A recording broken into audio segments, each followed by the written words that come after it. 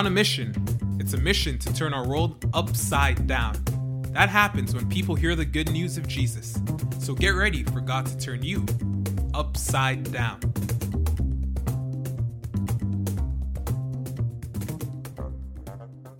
There's an important question found in the Bible.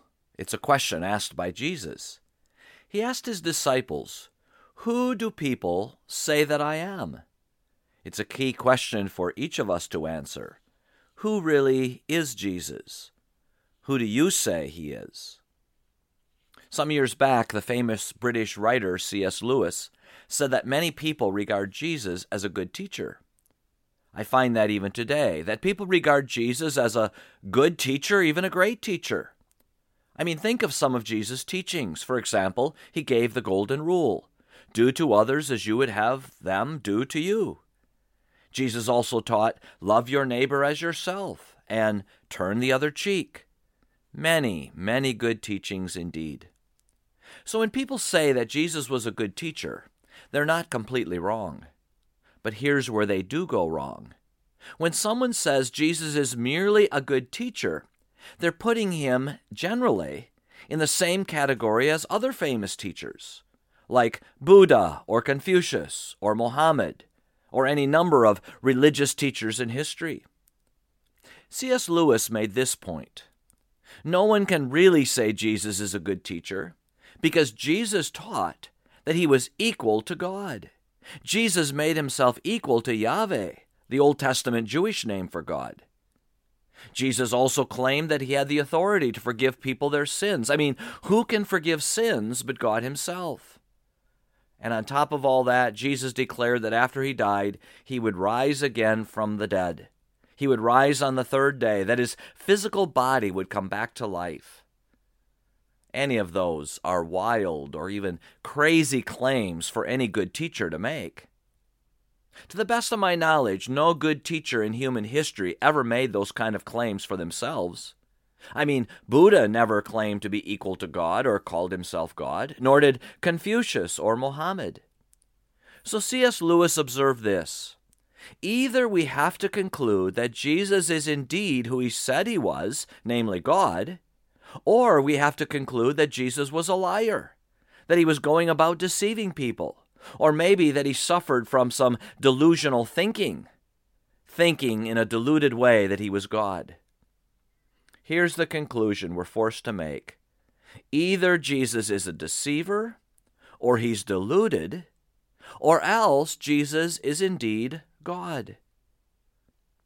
In this episode, we're covering some of the basics of the person of Jesus, who he was and is today. The three main branches of Christianity, that is, Roman Catholicism, Protestantism, and Eastern Orthodoxy, all three branches agree on the basics about the person of Jesus. Now, those three branches disagree on the work of Jesus, how Jesus saves us from our sins, but about the person of Jesus, his being, they generally are in agreement. Their agreement is summarized in this line in the Apostles' Creed, quote, I believe in Jesus Christ, God the Father's only begotten Son, our Lord, who was conceived by the Holy Spirit, born of the Virgin Mary. Now, church historians have concluded that creed was formed around 130 A.D., at least the beginnings of that creed, about 100 years after Jesus went back to heaven. The churches back then were in full agreement that Jesus is the Christ. That's the Hebrew word for Messiah, the Anointed One. That Jesus also is God the Father's only begotten Son, and that this Jesus is our Lord, that is, our divine ruler, our leader. Listen from the Scriptures, the book of Acts, how the Apostle Peter describes the person of Jesus. 10 days after Jesus went up to heaven, Peter was preaching to a crowd in Jerusalem, and he said this to his Jewish countrymen, quote, God has raised this Jesus to life, and we are all witnesses of the fact.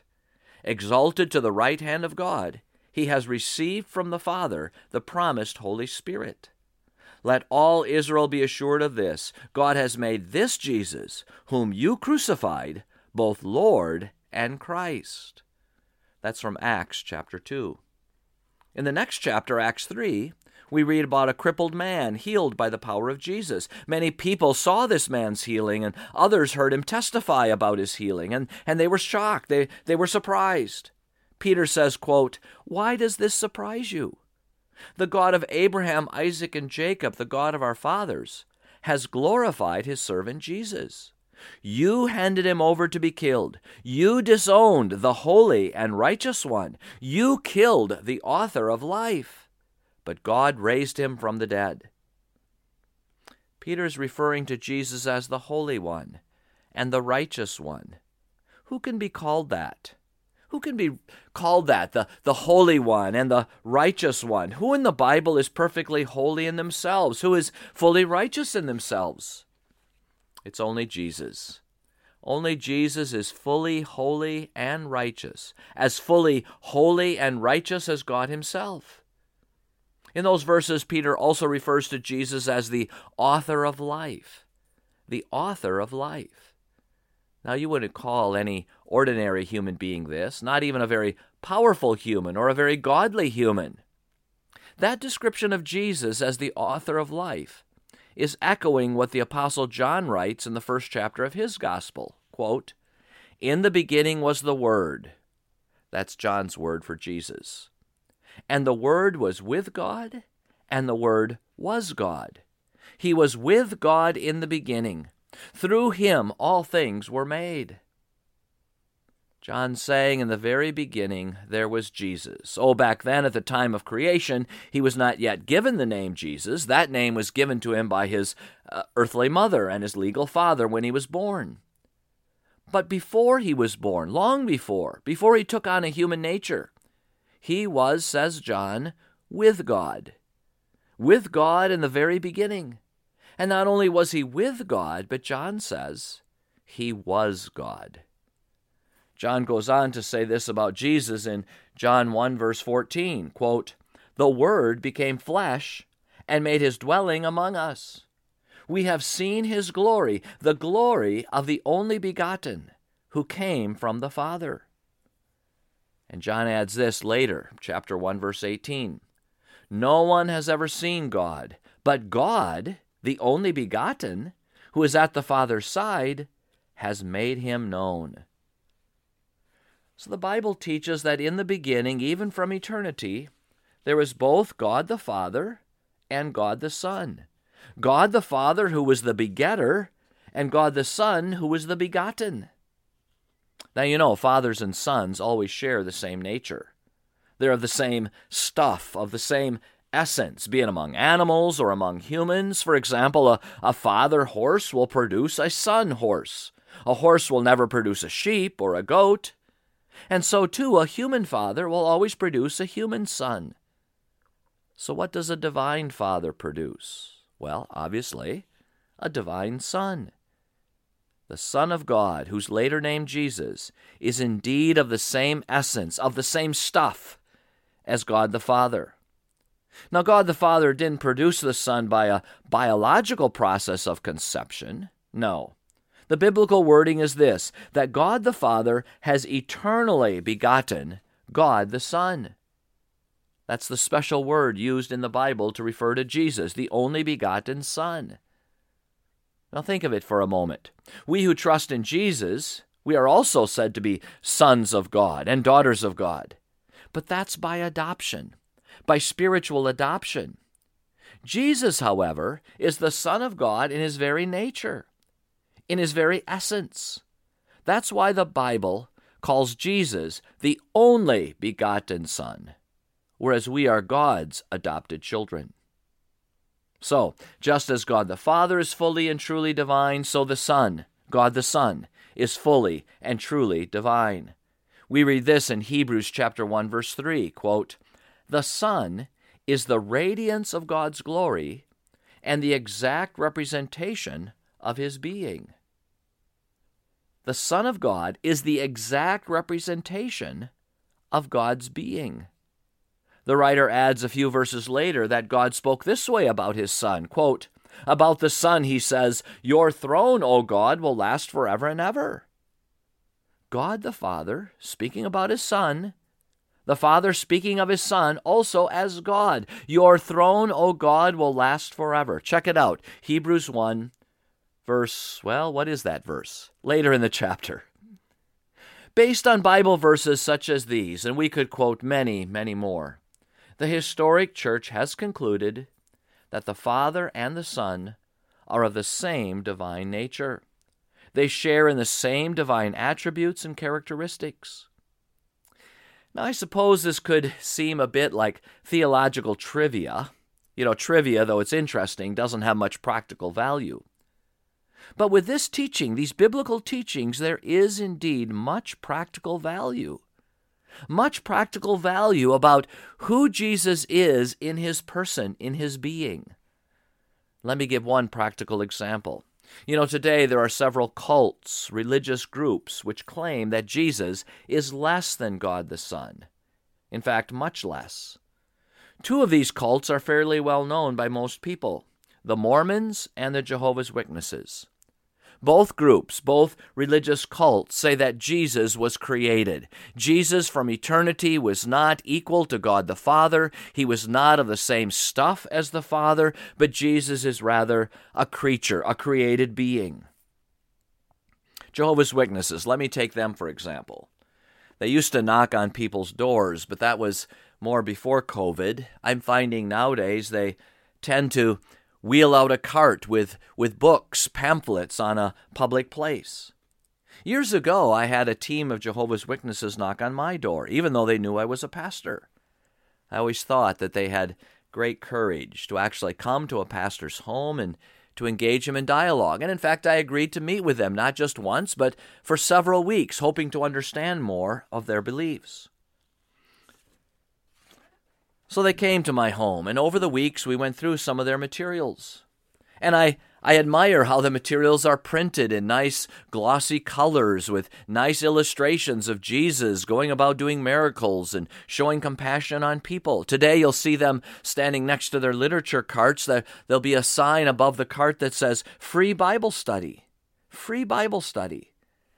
And if you talk to them, they'll offer to come to your home and have a one-on-one Bible study. Well, I would warn you about doing that. Now, as you sit down with them and as they pull out their materials, you'll find right from the start, they don't ever use materials that are used by other churches. We use a lot of other churches' materials, be it Presbyterian or Baptist or Lutheran, but all of their materials are produced by their headquarters, the Watchtower Society. They even have their own version of the Bible. It used to have a green cover, but nowadays, perhaps it's changed color. In that Bible version, the version of the Jehovah's Witnesses, any verse that refers to Jesus being God or being equal to God, each of those verses has been changed somewhat. Why? Because they deny that Jesus is God. They deny that he is divine. They deny that he shares in his Father's nature. Listen to this quote from their website, jw.org. jw.org. Jesus is very precious to Jehovah. Why? Because God created him before everything and everyone else. So Jesus is called the firstborn of all creation. Jesus is also precious to Jehovah because he is the only one Jehovah created directly. That is why he's called the only begotten Son. Jesus is also the only one Jehovah used to create all the other things. The JWs then confuse things by asking on their website, how do we know that Jesus and God are not the same person? It's a strange way to word the question. That's not what we teach as Christians. We do not teach that God the Father and God the Son are the same person. Rather, we carefully say that God the Father and God the Son are two distinct divine persons. Two divine persons, not one. The Jehovah's Witnesses teach that Jesus was created by Jehovah, and therefore he could not be true God. He's more of a creature. Yes, he's a powerful creature. He's an exalted creature. He's God-like. He's even godly, but he's not God. Over against the claims of Jehovah's Witnesses, can you remember in the Bible, in the Gospels, what the Jewish leaders were accusing Jesus of? Do you recall their main accusation?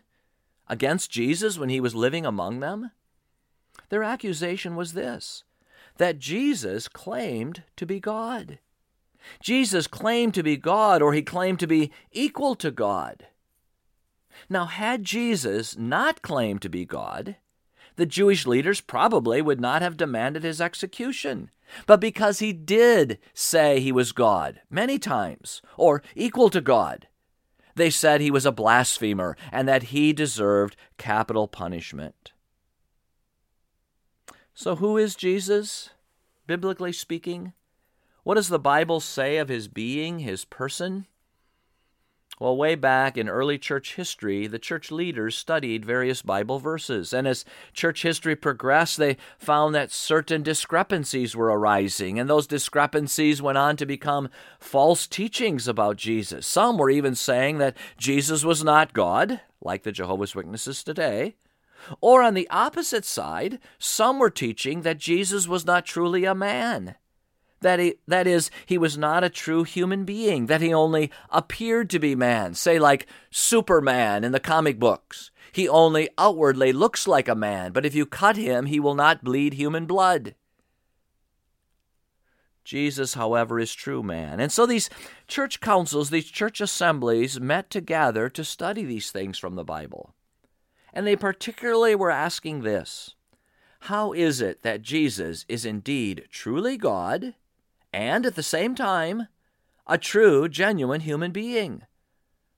Over weeks and months, they discussed and debated the various Bible verses on this matter to determine how they could say that Jesus was and is God, and in what sense they could say Jesus was and is human. And here are some of their best conclusions. I'm going to quote from one of the church council meetings. It was held in 451 AD. It's known as the Council of Chalcedon. Quote, "Our Lord Jesus Christ is both complete in divinity and complete in humanity, truly God and truly man.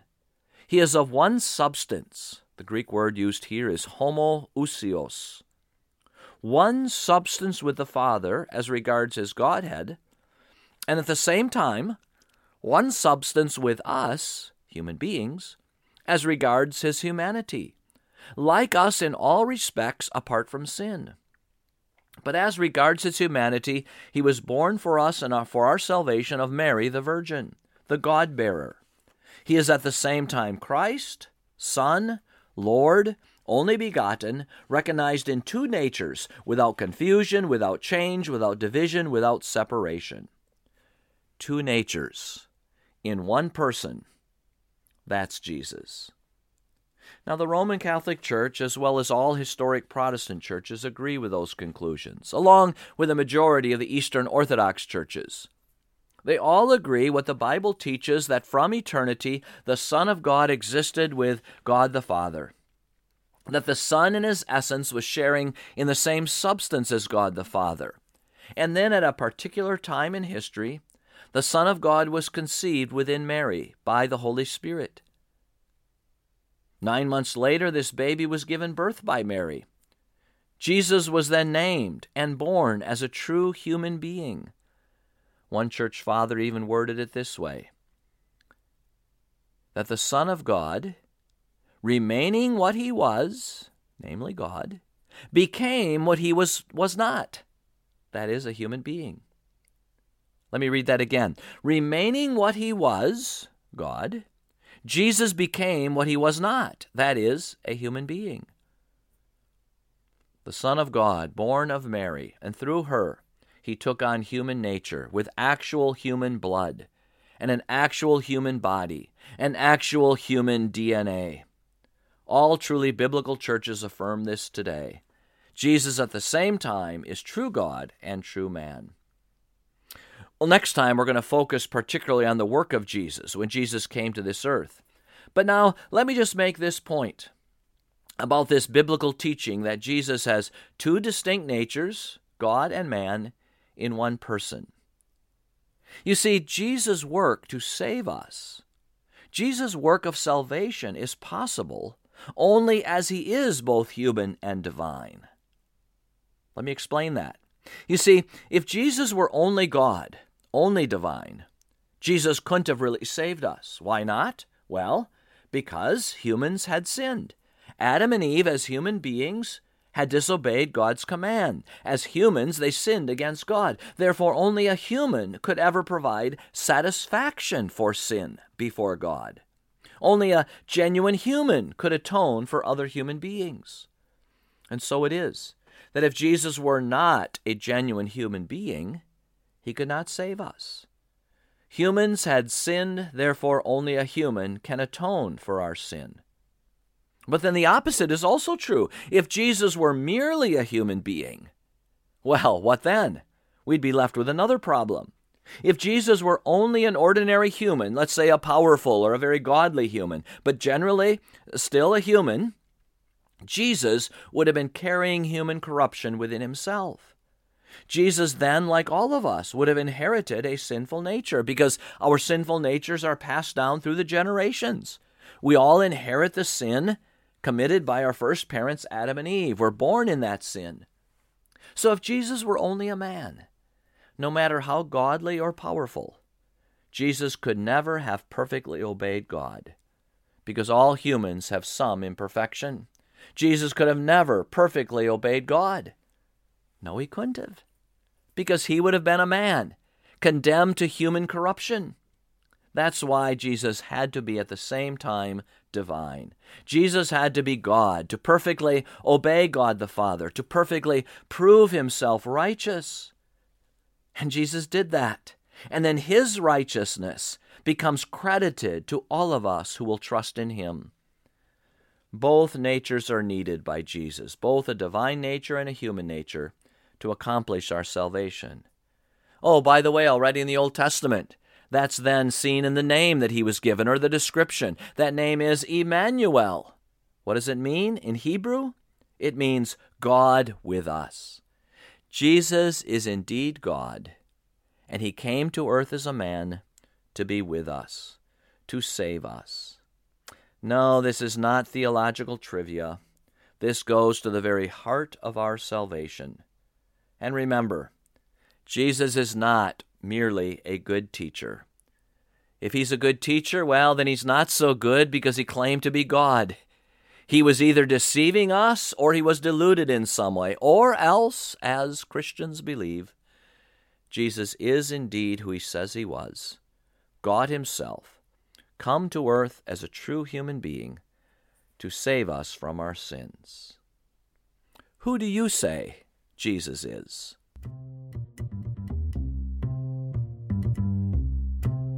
Thanks for listening. I'm your host, Randall. This podcast is produced by my brothers in Christ, Dennis and Moses. Won't you tell your friends about us? We're Mission Upside Down.